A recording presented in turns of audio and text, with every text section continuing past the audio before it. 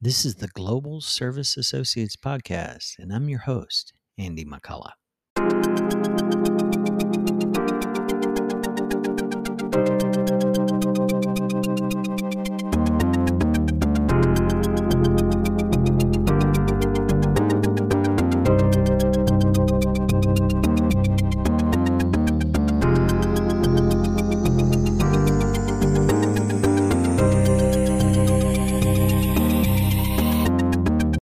Hi, I'm here with Mark Mielbrecht. And Mark, why don't you give everyone a little bit of intro and who you are and what you do? Sure. My name is Mark Mielbrecht, and my wife of 30 years, Samantha, Nahomish, Washington. It's just about 20 miles north and a little bit east of Seattle. And we have three grown children. Our son Jordan is 22, and he's within weeks of graduating from Seattle Pacific University and with a degree in philosophy, but also in computer science. Our other son TJ, he's 19, and he's in the construction trades, just finishing high school and also working in construction training, etc. So, cool. And then our daughter Eliana is just turned 18.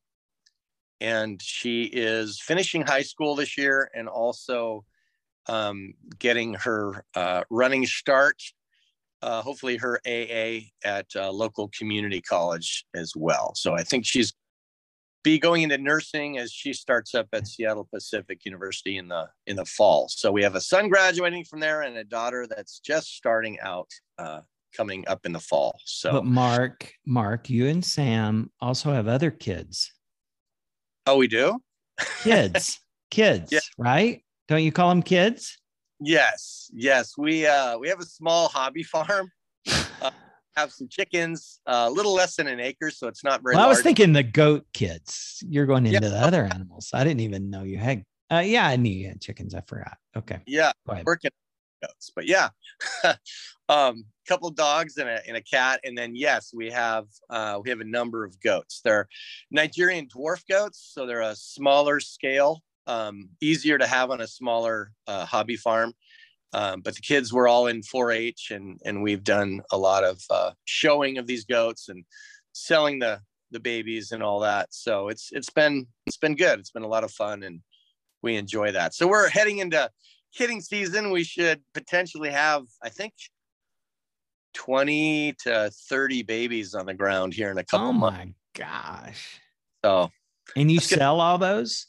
One big nursery. Yes, we will. We might keep, one or two, but we try not to do that because kind of like Doritos, right? You can't just have one, but you need to limit your numbers. I know we do. So it's always a hard call though, because you fall in love with these little critters. They're super cool and personable and very cute. Yeah. Well, good. Well, so know a little bit about y'all, and you've been married 30 years. I know. Would you marry Sam when she was in high school? What? Yeah. It was a arranged marriage. We were children, but well, she was. Not really. She's 4 years younger than me. So okay. Yeah. But yeah, wow. 30 years. It's a benchmark. Wow. Well, congratulations. Thank you. Yeah. Yeah. So, and then tell me a little bit, you got your hands in a lot of different ministry. I mean, you do campus work, I know, with international students. You also, do you work for your church? I know you preach some. Are you considered on their staff team or? I'm not, I do preach. I'm on a preaching team with them. Oh, you're on the preaching team. Yeah. About 6 of us, I think now. So, and then the big thing you do though, and maybe we'll spend more time on that, is I know you're doing some work in Africa. So maybe you could explain that. Yeah. So work with you mentioned that international students. My wife and I staff with Crew for, I want to say, close to 15 years. Working with college students, and I think that's just always been a passion of ours, is to work with young people in that state of life. And so, yeah, so we're still partnering with Cru through their international student ministry called Bridges International. And so I work at a local community college and help with that ministry there. Also do some life coaching and some ministry coaching with some local pastors in the area. Okay. So those kinds of things have kept me pretty busy here, particularly because, like you said, I do a lot of work in Africa, but with the pandemic the last couple of years, it's really, cut down on our travels and to actually go there and physically and do the training. So that work has turned more into coaching those local leaders, that we have relationship with, who are doing the work of the ministry, and trusting that, this year we're gonna be able to make some more trips, over to Africa, working primarily in East Africa, Rwanda, Uganda, Kenya. Those are the three main countries that we have a presence in and are doing work in. But really, what it comes down to is we do a week-long training, 5 days, and it's called Entrepreneurial Leadership Development. It's a long title there. How's that translate into Swahili? How would you say? Oh, I'm joking. You don't have to say that. Tell you what that is in Swahili. But really our goal or our mission statement, you could say, would be to inspire and empower individuals and communities to pursue their passions by acting on their ideas and to help them find solutions to the presenting problems that they identify, right? Mm-hmm. So we don't come over there with a whole agenda, based on what we think you need or however we've potentially done this kind of development work in the past. We really come with a lot of questions, and hopefully some inspiration, helping them to discover, even from day one, how God has uniquely gifted them, how he's uniquely created them, like I said, to begin to dream about what it is that their community needs, but how can they, through some training, some small business training, some community development training, how can they begin to see themselves as a solution to some of the presenting problems that they have, and to trust God that he has uniquely planted them, in their particular place for such a time as this, right? So it's really coming alongside them, exhorting them, being their biggest cheerleader, helping them see that they really can do so much in their own community, and that, God's a big God and all that, right? So, that's cool. Yeah, so that's in a nutshell, that's where we start. And then we get very practical as well. We help them think like an entrepreneur. We help them to start a small business, think through all those steps, budgets and funding, and how they're going to get funding. That's a big one. Okay. Because we don't come with money. We don't come, we don't give them the expectation at the very beginning that we're here to fund, their dream or their project, but we help them, find local solutions if we can, or to start very, very small. And I can get into a little bit more of that later. But we also have a teaching piece on social entrepreneurship. It's the CSR, the corporate social responsibility, that a lot of companies, big companies that you and I could name, that give back, right? They give back to the communities. And so, even the poorest of the poor have something, right, that they can give back, particularly and to be more successful, and to be able to provide for their own needs. They have something that they can give back. And I think that helps people grow in their sense of dignity, right? When they have something that they can contribute, they're not just always receiving a handout from someone else, right? It just makes all the difference. And then, what do you do with all of this? And so we talk through character and ethical leadership and those things that can be so, absent, I think, from some corporations that are all about the bottom line, right? Mm-hmm. And then the fun thing we do, Andy, at the very end, the very last day, is we have, if you're familiar with Shark Tank, have you seen that? Maybe a few episodes. I don't actually watch much broadcast television, so I stream. But I do know what it is. It's that guy who owns the Dallas Mavericks, right? I can't think of his name. Well, there's a group of them. They're entrepreneurs. They're investors, right? And they're called sharks, right? So people are screened, right, with their ideas. But every show, several people will go into the sharks and they will present their ideas and they will try to get sharks, right, so that they can either start their business idea or they can improve it, make it bigger, scale it. They kind of pitch it to them and then they choose the one they want to invest in. Is that how it is? Well, they can choose more than one. They just they choose more. But they decide whether or not this idea is worth it, right? Yeah. So and because they've interviewed hundreds of people, they kind of know what they're looking for, right? And they want something out of this relationship, right? But they also bring their skills and their abilities as well. In Africa, though, and this is, I think, maybe important to share, Andy, we do not the Shark Tank. We do what's called the Lion's Den, which is interesting. It's the same exact show, but it's contextualized, right? Yeah. So all the lions, if you will, are African, right? And they've all they all come from that context and that background. So that's what we do. We do the Lion's Den over there, and they love it. They love it because throughout the entire week, Andy, we've put everybody in a team, right? So everyone's in a group. Groups range from maybe 4 to 6 people. That's about ideal. And the training is very interactive. So there's challenges that they have to, come up with and figure out. There's games that, that help them think as a team.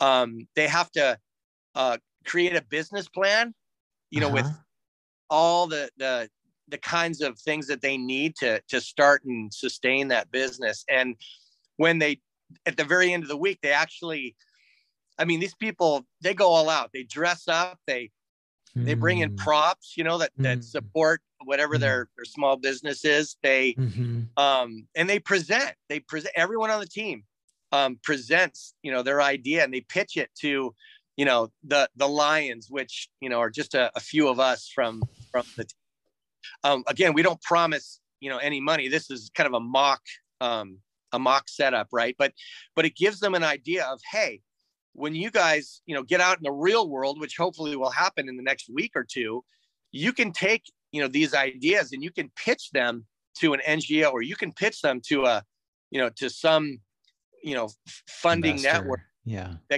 That, and trust me, they're way ahead of the ball game because we ask them the hard questions. We get them to revisit their business plan and to change things. If the numbers don't work out, people spot that right away and they're like, this is not even feasible. You need to change things. You go back and rethink this. So it's challenging. It's super challenging for them. But so many of them, Andy, have, within the last 5 years that I've been doing this, have stories to tell, and they've started businesses and they've started to help their community in so many different ways and helped other people start businesses too, and begin to do the training that we've done. And that's, I guess, maybe full circle. I haven't been able to travel the last couple of years like I would have liked, but as I'm coaching, with some of my teammates here from the States, as we're coaching some of our local leaders, they're telling us the stories about how they're doing the training that we gave them 2 years ago. And wow, that's really cool, Mark. They're seeing results, and, and they're seeing people start small businesses, and we're just in awe, but it's so exciting that we don't have to physically be on the ground there, to sustain what this training has provided for them. That's cool. So, I'm listening to, this is amazing. And I think we can even, there's a lot of things I wrote down, but questions later on, if we have time to dive in deeper.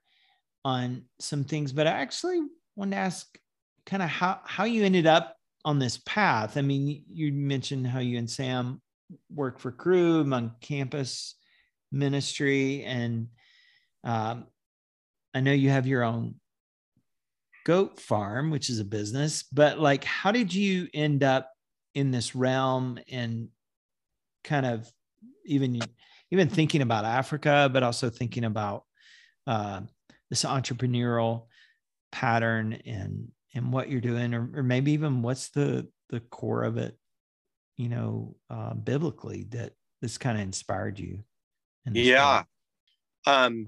Yeah. So maybe just a little bit about the journey. As I mentioned, Sam, my wife, and I were on Cru staff for 15 years. We worked catalytically with students.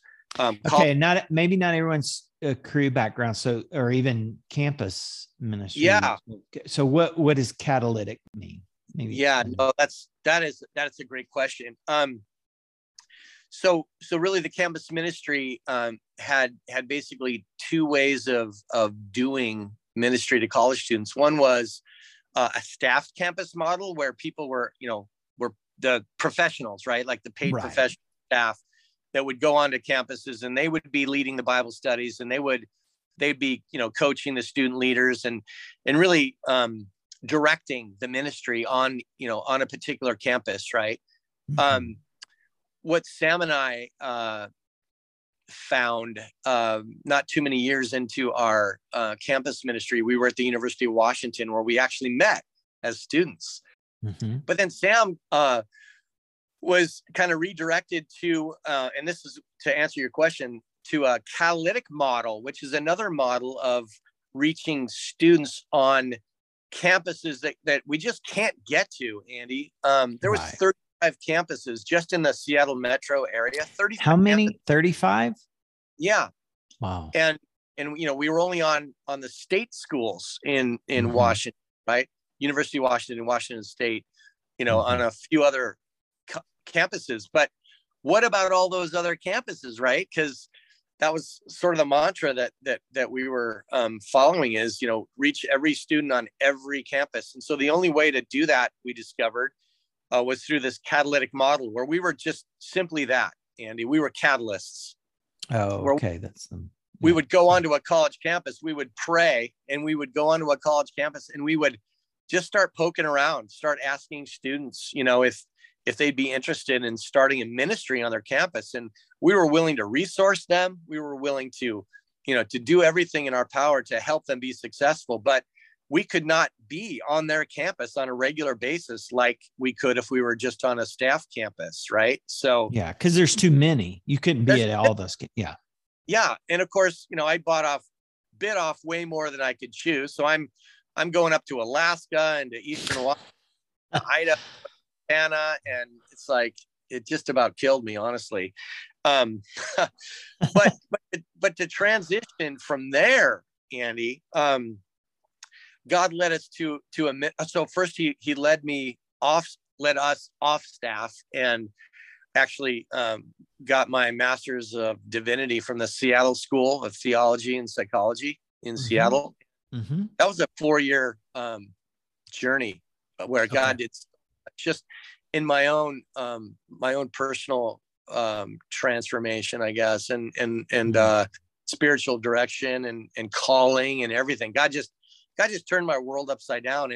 And then, of course, in the midst of all that, we met a couple through a church that we were, part of their missions, the people that they supported. So that church had obviously multiple missions, and so missionaries. And so we met at a couple of these, missions weeks, that the church went, and we're come back to the church. And we met this couple, and they didn't live too far from us, and they were doing all this amazing development work in Africa. And they were doing, not only proclamation ministry, but also demonstration ministry, like Jesus. He not only preached the gospel, but he also healed, right?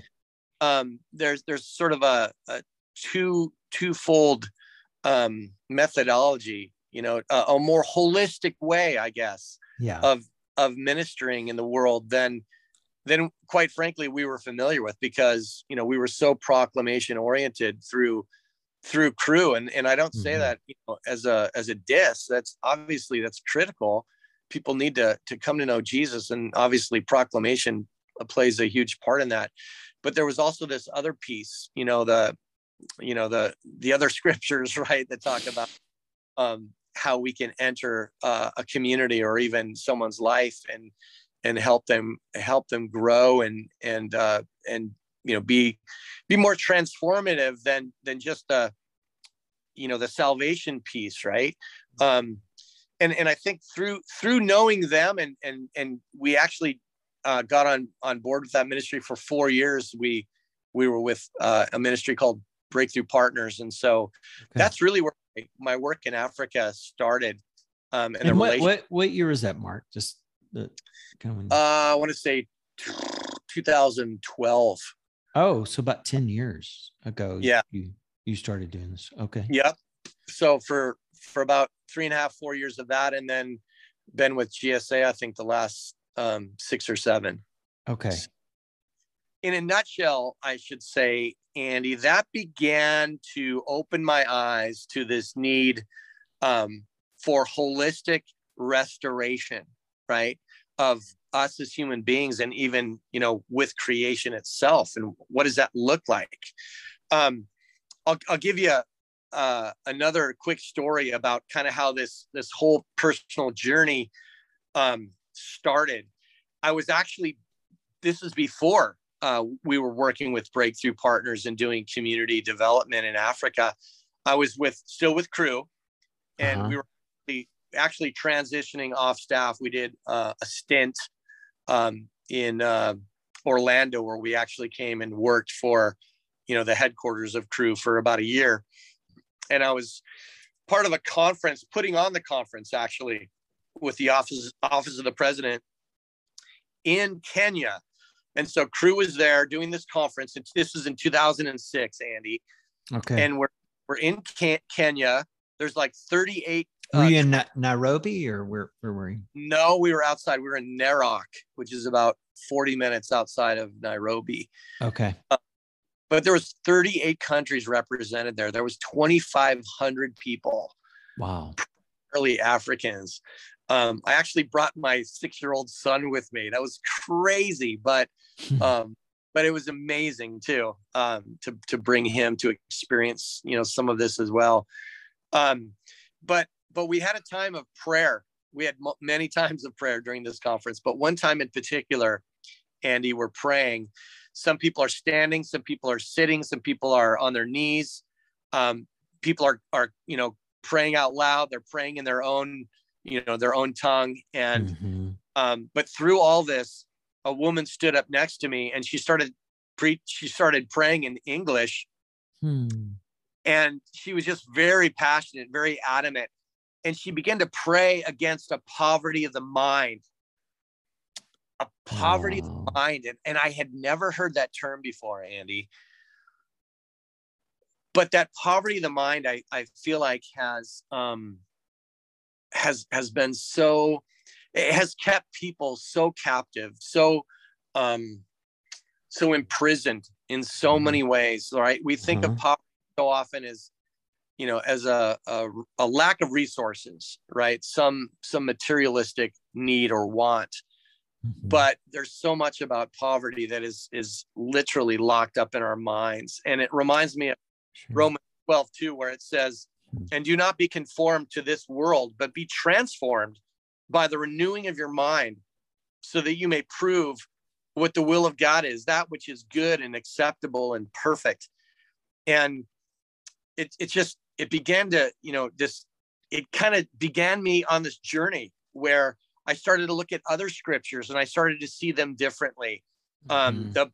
The pool, and again, this is a bit more of the theology of kind of why we do what we do.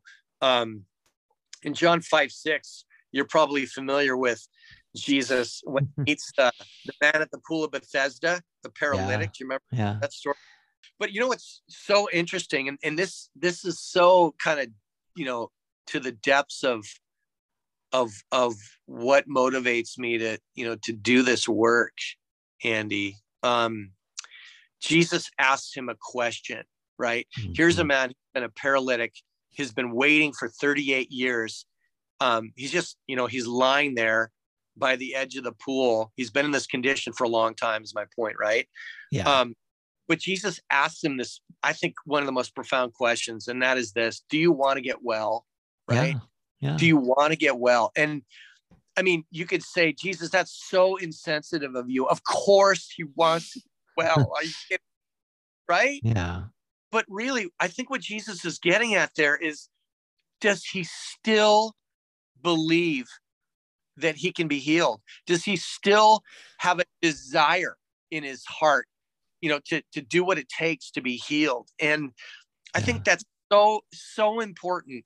The people that we work with, do they really want things to change? Do they really want, to be a catalyst for their own community? Do they really believe, that God can do something right in their lives? And that's the beginning of growth, isn't it? That's the beginning of, of empowerment, is believing, maybe I can do something. Right. Maybe. Right. So when I meet people, particularly in the context that I work in Africa, I'm looking for some desire on their part, not just to see what they can get out of the American, in a sense, but, are they willing to grow? Are they willing to look for solutions, from within their own body, their own mind, their own community, right? Are they committed to the hard work that it's going to take, to change, in a sense? Yeah. Mark, you didn't use this term. Sorry if I cut you off, but I think this term, asset-based development. Are you familiar with it? Absolutely. Because you were explaining it that way. And I think it's the idea that they have the assets, not you're and the Swahili word, and it's been a long time since I've been to Kenya, but I think wazungu, is that right? It's kind of white man. Yeah. Kind of coming in and I mean, holy cow, you can go back the whole history of what we've done in Africa and colonialism, and then just our dead aid of like we've created dependency. Yes. And an expectation that the money's coming from this white American savior. Yes. And it doesn't have to be white, but I think typically you think of a lot of white faces going into Africa. Yeah. And then, but asset base is saying, no, you have it. And what do you have to offer? What gifting do you have? What resource do you have? I love the fact, I'm almost shocked, but I love the fact that you're not saying, okay, now we're going to fund it. Right. Which is, I'm kind of like, are you setting these people up with false hope of just, but you're kind of helping them to find the resources. Is that right? Yes. And we're very intentional about that, Andy.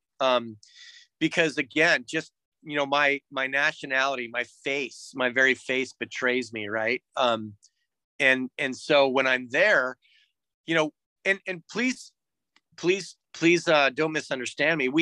We actually have raised money for small business loans, right, between 500 and 1,000 typically.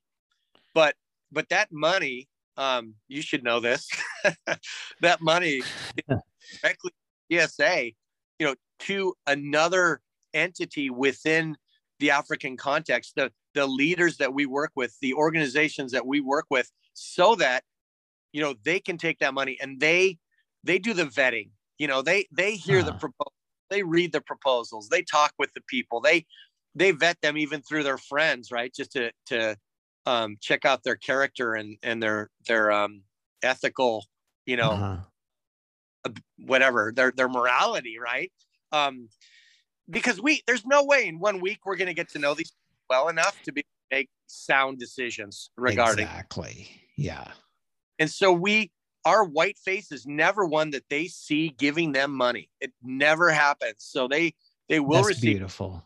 but it's through a local organization, right? That's vetting personally. And but I love what you said there, Andy. Sorry, if it's okay. No, we keep talking over each other, but it's good. I think we're on the same track. Sorry. But I'm going to read, if it's okay, I'm just going to read Isaiah 61. Oh yeah, go ahead. And I'm going to read the first 4 verses, if that's okay. Well, you just set up, going back to what you said of a holistic gospel, this passage of what the Messiah was called to do. I don't know if you're going to say this, but it's both proclamation and demonstration. It's both actions and what he came to speak, to proclaim, right? Yes. No, that's good. I mean, and then Jesus uses that when, he's at his home church and he reads that passage. He says it's fulfilled. It's his mission statement. Yeah, exactly. Yeah, he reads that. You're right. I think is it in Luke 4? He reads that. Luke 4, right. In the synagogue. And this is what he turns to, but I'm going to read it from the Isaiah passage, if that's okay. Totally. He says, Isaiah 61, verse 1-4, it says, "The Spirit of the Lord God is upon me, because the Lord has anointed me to bring good news to the poor. He has sent me to bind up the brokenhearted, to proclaim liberty to the captives, and the opening of the prison to those who are bound, to proclaim the year of the Lord's favor and the day of vengeance of our God, to comfort all who mourn, to grant to those who mourn in Zion, and to give them a beautiful headdress instead of ashes, the oil of gladness instead of mourning, the garment of praise instead of a faint spirit, that they may be called oaks of righteousness, the planting of the Lord, that he may be glorified. They shall build up the ancient ruins, for they will raise up the former devastations. They shall repair the ruined cities, the devastations of many generations." I just read that. That's from the ESV. I think I like how the NIV says it a little bit better. But going back to your point, Andy, that's how it starts out. The Lord has anointed me to bring good news to the poor, right? Yeah. But then he also goes through binding up the brokenhearted, right? Setting the captives free. Yeah. Yeah, setting the captives free.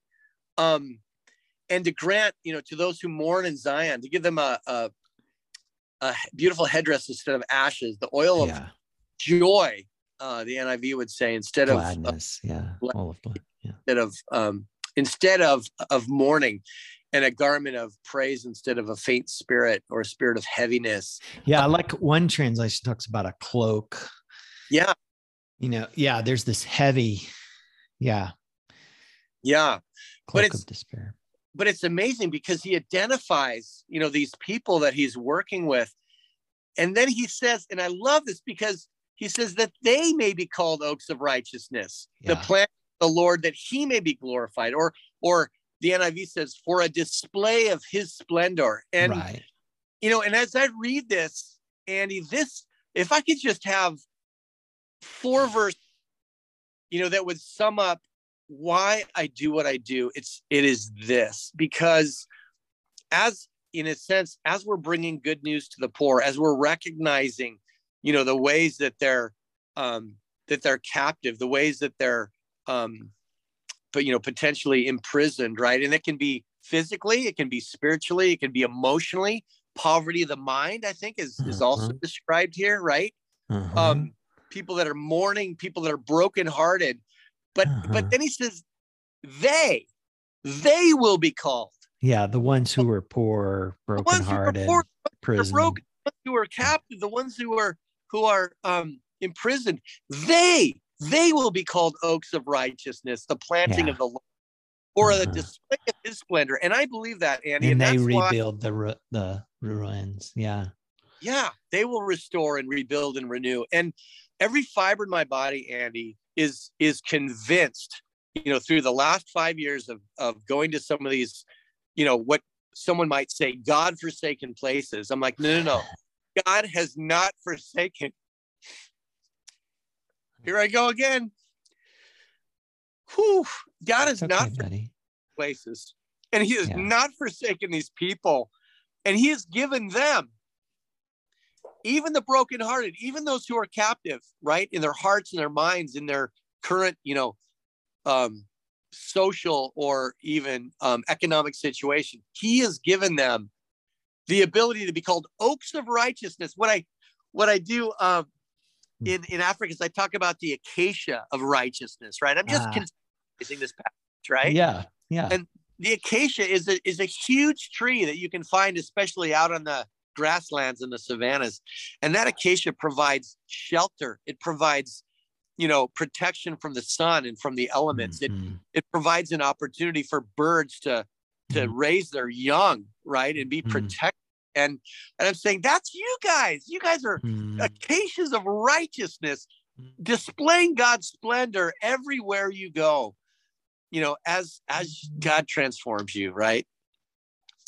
That's beautiful. That's beautiful. And I believe that. I believe that with my whole heart. And I believe that they will rebuild those ancient ruins, and they will repair and renew and restore those things that are broken, that we could even identify. But I let them identify it.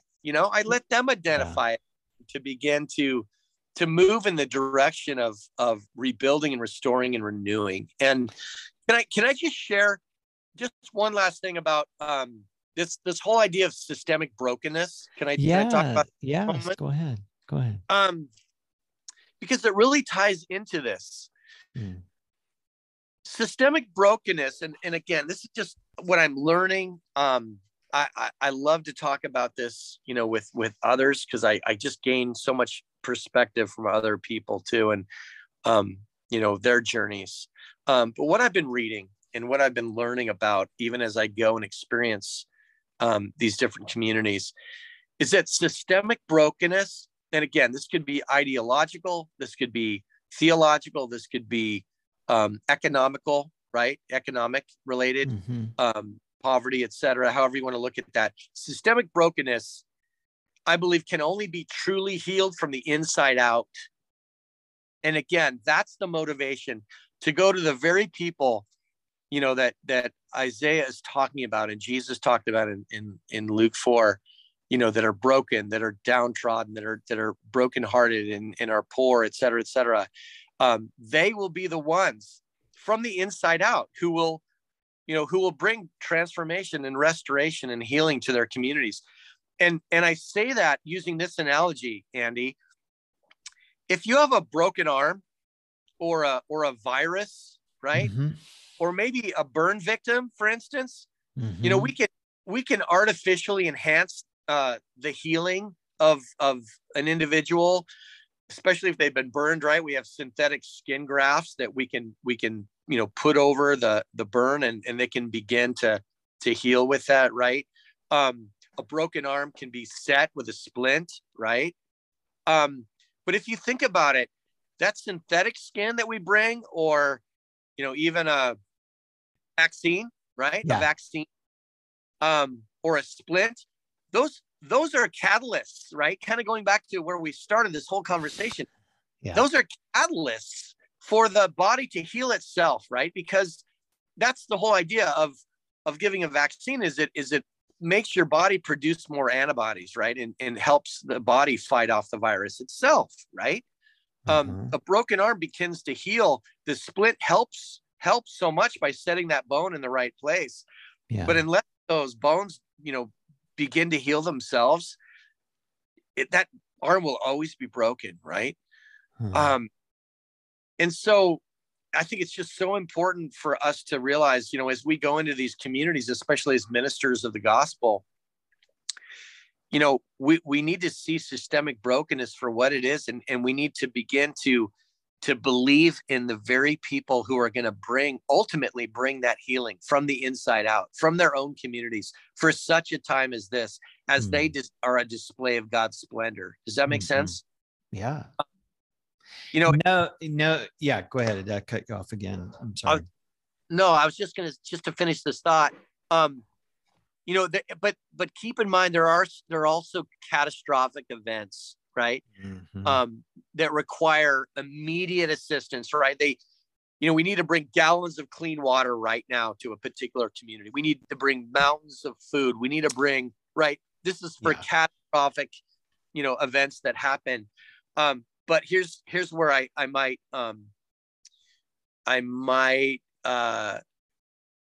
think through that a little bit more intently. And that is, if we're still bringing water, Andy, if we're still bringing water, and people are still lining up for it to receive it from us years later, then I think something's desperately wrong. Right. Because we haven't helped equip them and empower them and help them to find solutions to some of these basic issues they have. Right.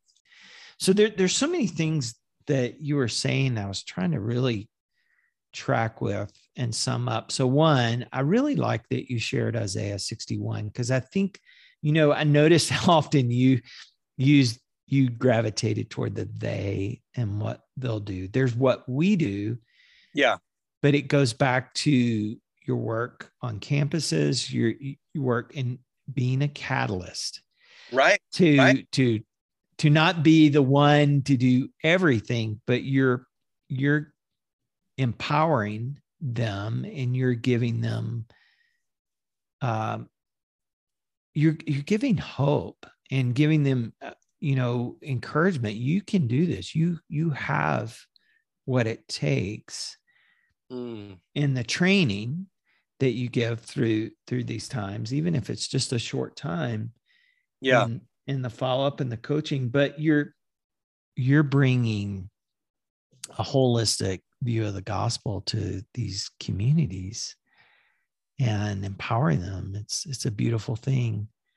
I didn't even really say, like, what you touched on a little bit. What are some of the entrepreneurial businesses that have been launched kind of in the years you've been doing this? Just real quickly, some of the things, like what can, imagine you mentioned farming and things like that. Are people raising animals, or they doing that?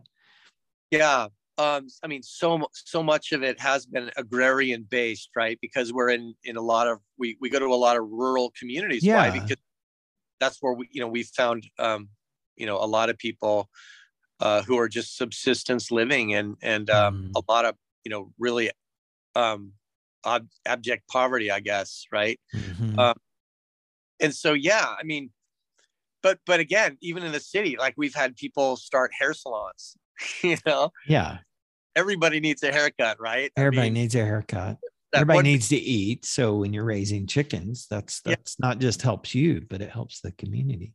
Right. So people have started egg businesses, right? Yeah. Selling eggs, selling chickens, as fryers, right? Young chickens, selling products in that way.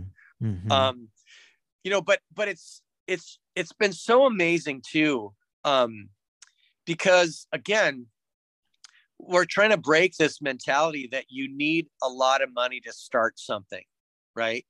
And one way that we've seen, I'll just give you one example. One way where we've seen this work in a really beautiful way is savings and credit cooperatives. And we kind of talk about how to start those in the training.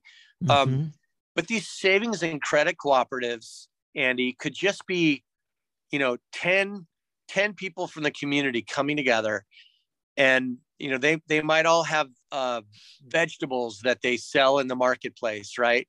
But with the savings and credit cooperative, Andy, it might start simple. Like one group, they were selling their vegetables at the market on the ground because they didn't have a table. They didn't have anything to even put it on. Right? Yeah. So, well, what happens when your vegetables are on the ground and it starts to rain? Well, they rot. They're ruined. Right. So, so these people are literally, as a cooperative, savings and credit cooperative, they're pitching a quarter a piece, like 25, literally the equivalent of like 25 cents. Right. Well, within a month, when they've just put their little amount in, they've managed to create enough money to where they could buy a plastic tarp. Right.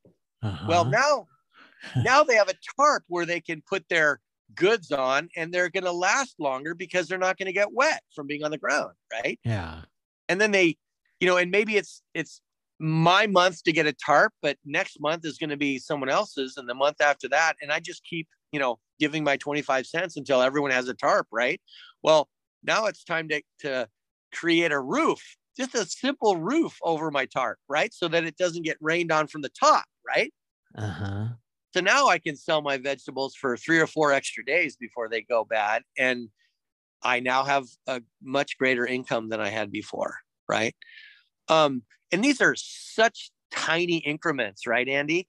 But if you really, truly believe, like I do, that, at the end of a year, the end of 3 years, the end of 5 years, the end of 10 years, these same people are going to go from, selling tomatoes to owning goats and eventually having cows, and then maybe starting a hair salon. I mean, we're talking to people now who they're on their 3rd and 4th business, and they're not just there to make themselves rich. They're passing on the skills and the beliefs, and more than anything, the belief in one another that, hey, you know what?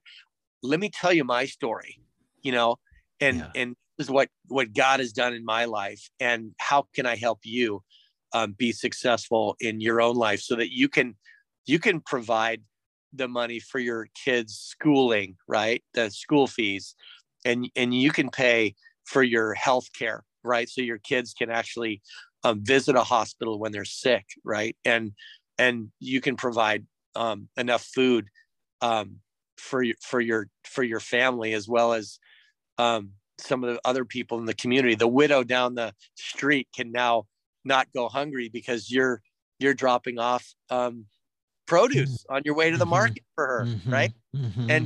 And a few of you have gathered together and you've built her a little grass hut because her other place was just in absolute decay. And it's all because they begin to believe that they have solutions, that they can be they can become a catalyst for their own solutions and for what their community needs, and they can begin to rebuild and restore and renew those things that have been devastated for generations. Right. That's beautiful. Well, I know you contextualize and you change it to a tree. I forgot the name. I know the tree and I just drew a blank. What's the tree in Africa used? The acacia. Yeah. Acacia. Yeah. But big one. You think about an oak tree, it produces acorns that can produce more oak trees. And so it's not just this tree and just them. I like what you're saying is they become a catalyst. They start to not only do this work of repairing, but they can reproduce themselves. Yes. And be a catalyst for others in the community. Yeah. Oh my gosh. Can I tell one story about that? John and Elizabeth are both from Uganda. Well, actually, Elizabeth is an American, but John is from Uganda. He's a villager from a remote village, and we met John and Elizabeth doing a training back in 2018. They came to our training, and it was interesting. Usually, we don't have a lot of Americans in our training, but it was great because John and Elizabeth are married.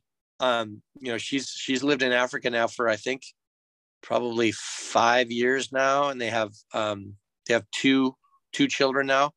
But they came together, and then after the training, they invited us to come out to where they live, and we visited their Bible school. So they're missionaries. They have a Bible school there. Where they do a lot of biblical training for particularly the village that John comes from. But while we were there, it was pretty chaotic because John had been raising a few pigs, and the pigs had just literally, right before we got there, the pigs had gotten in and eaten all the turkeys that he had. What? Yeah. They literally got in and ate their turkeys, right? And no pigs ate turkeys. Yeah, well, they'll eat just about anything, I think, if you let them. So, Wow. so we heard this, and it was crazy just talking through all this. Yeah. But then when we had a few moments there, Elizabeth started to share this, and she said, and it was interesting because John was right there, and I was feeling a little bit uncomfortable for him. But what she said, but this is what she said. She said, everything my husband tries to do, it fails. And it fails primarily because he has not had the kind of training that we just got. And he doesn't really think through the whole picture. Right. So from that time, he realized that he needed to start separating his animals, and he needed to build strong fences. Keep those pigs in that pen. Right. And don't allow the turkeys to wander off, because they'll be eaten by the local dogs, right? Yeah. Pigs don't get them. And they'll also get diseases from somebody else's free range turkeys, right? So, so just that simple concept of building strong fences, and raising them intentionally, right? So that was, what was that, 3 years ago? Mm-hmm. Just recently we spoke on the phone, and Andy, they have 57 pigs now. Wow. And they have dozens and dozens and dozens of turkeys. Okay.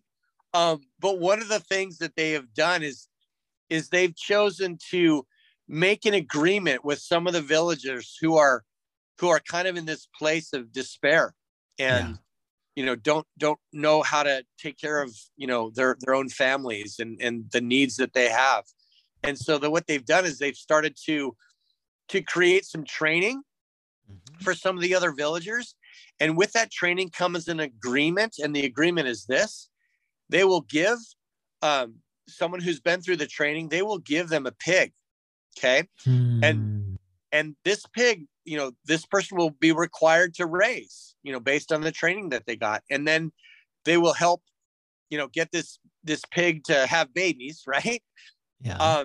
And then once it has babies, they will receive, I think, 2 piglets back from that person. So, right. So that's the way that person pays them back. Oh, okay. So you got a pig, but you're paying it back with 2 piglets. Yeah, exactly. So it's not just, I gave you a gift of a pig, but it's a loan. Exactly. Yeah. And the payment is 2 piglets back to John and Elizabeth. Right. And the other part of the agreement is that now they need to pay it forward to the rest of the community. So they need to go train other people, and they need to give, oh my gosh. Oh, Mark, so this is amazing. It's incredible. It's incredible. And again, Andy, this is their idea. They came up with this, and they've been doing this. Okay. That's an asset. Oh my. Yeah. So that's so cool to see, how he had a lot of, I mean, he was trying to raise, but he just needed a little bit of training in that, and how it's taken off. That's amazing. Yeah. Oh my goodness. Yeah. And that's the beauty too of with this pandemic.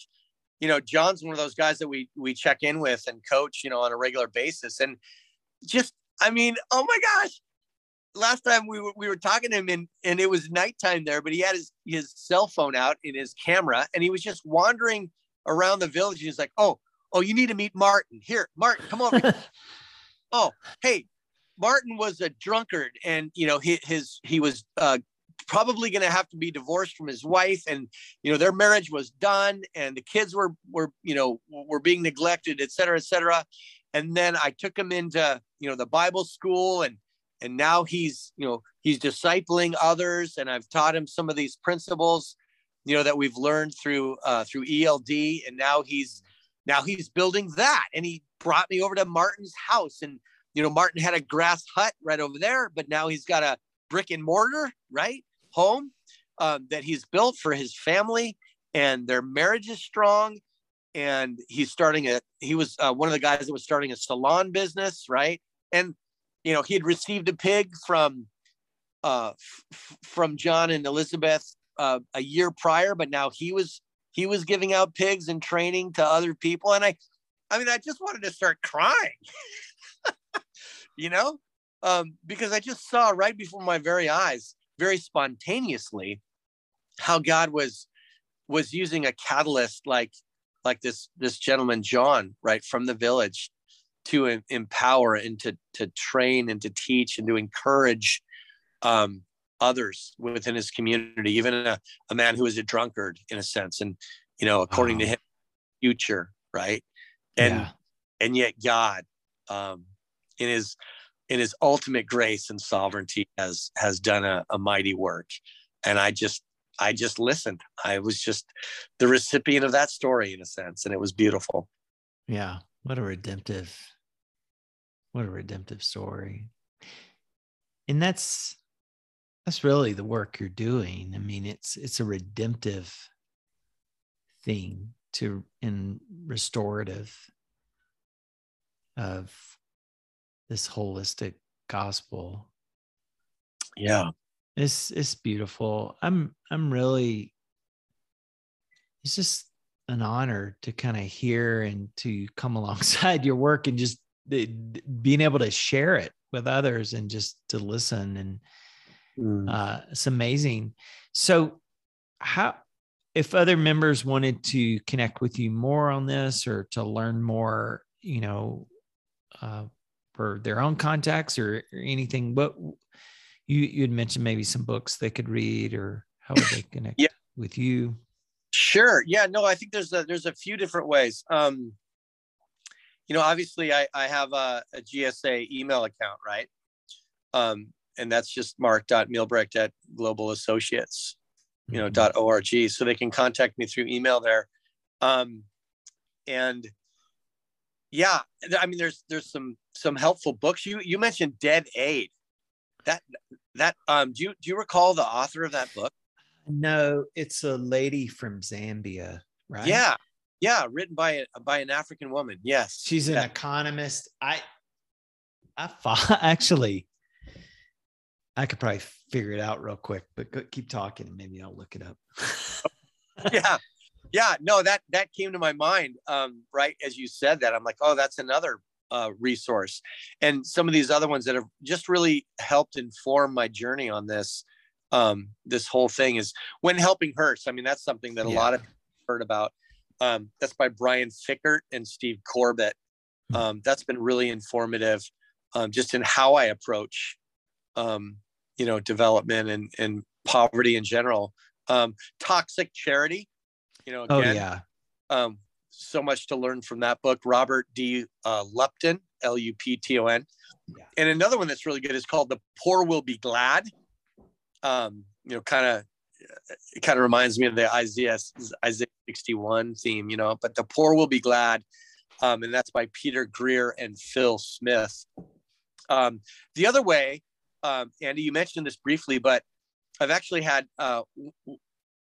Daniel Emig, one of our members. He actually came to a training that we had in Rwanda, and he actually was connected with some people that he ministers with in Rwanda, and so they sent some delegates from their church to the training. So we had Westerners and we had folks from Rwanda at that training. If anyone that's a member of GSA that has people on the ground, in their ministry context, that happen to be in East Africa or would like to come to a training that we do there, we certainly welcome guests, and they would be part of the groups that we create. They would go through the entire training themselves, right? So that's another way I think that people can get connected, and the people on the ground, like I said, that they have in some of these contexts, and they don't necessarily have to be from Africa. I mean, it's contextualized, obviously, for East Africa, but some of the principles, particularly the biblical principles that we share, are universal, right? Yeah, you're right. They are, and there's a lot of places, I think, around the world that this model could be replicated. Thank you so much for. Well, thank you, Mark, for just sharing this. And I know it's a real passion of yours. And, we've been talking a lot about our calling, and I think it's real evident. Like you're called to be a catalyst, and you can see that God has made you for that, and God has really gifted you, and you're an inspiring person. You have this gift of exhortation in a way that it really inspires people. I know you do training and teaching, but I sense that you're an exhorter, and that's how God is gifted you, and it's a beautiful thing. So thanks for your kind words, Andy. Yeah. Well, I appreciate you get choked up a couple of times. That's another aspect about you that's true. It's just you have a tender heart, and I really appreciate that. It comes from a place, a real place of empathy and compassion. And thanks. Yeah. Jesus was a man, moved by compassion. Yes. And so that's a good thing, to be passionate and have compassion. Yeah. Thank you. You're welcome. Thanks so much for sharing, Mark. Appreciate it. Absolutely. Thank you, Andy. This has been the Global Service Associates Podcast. I'm your host and producer, Andy McCullough. Our theme song is Lay It Down by Travis and the Ghost. We hope you catch all our episodes so that we can all better connect as members. Thank you.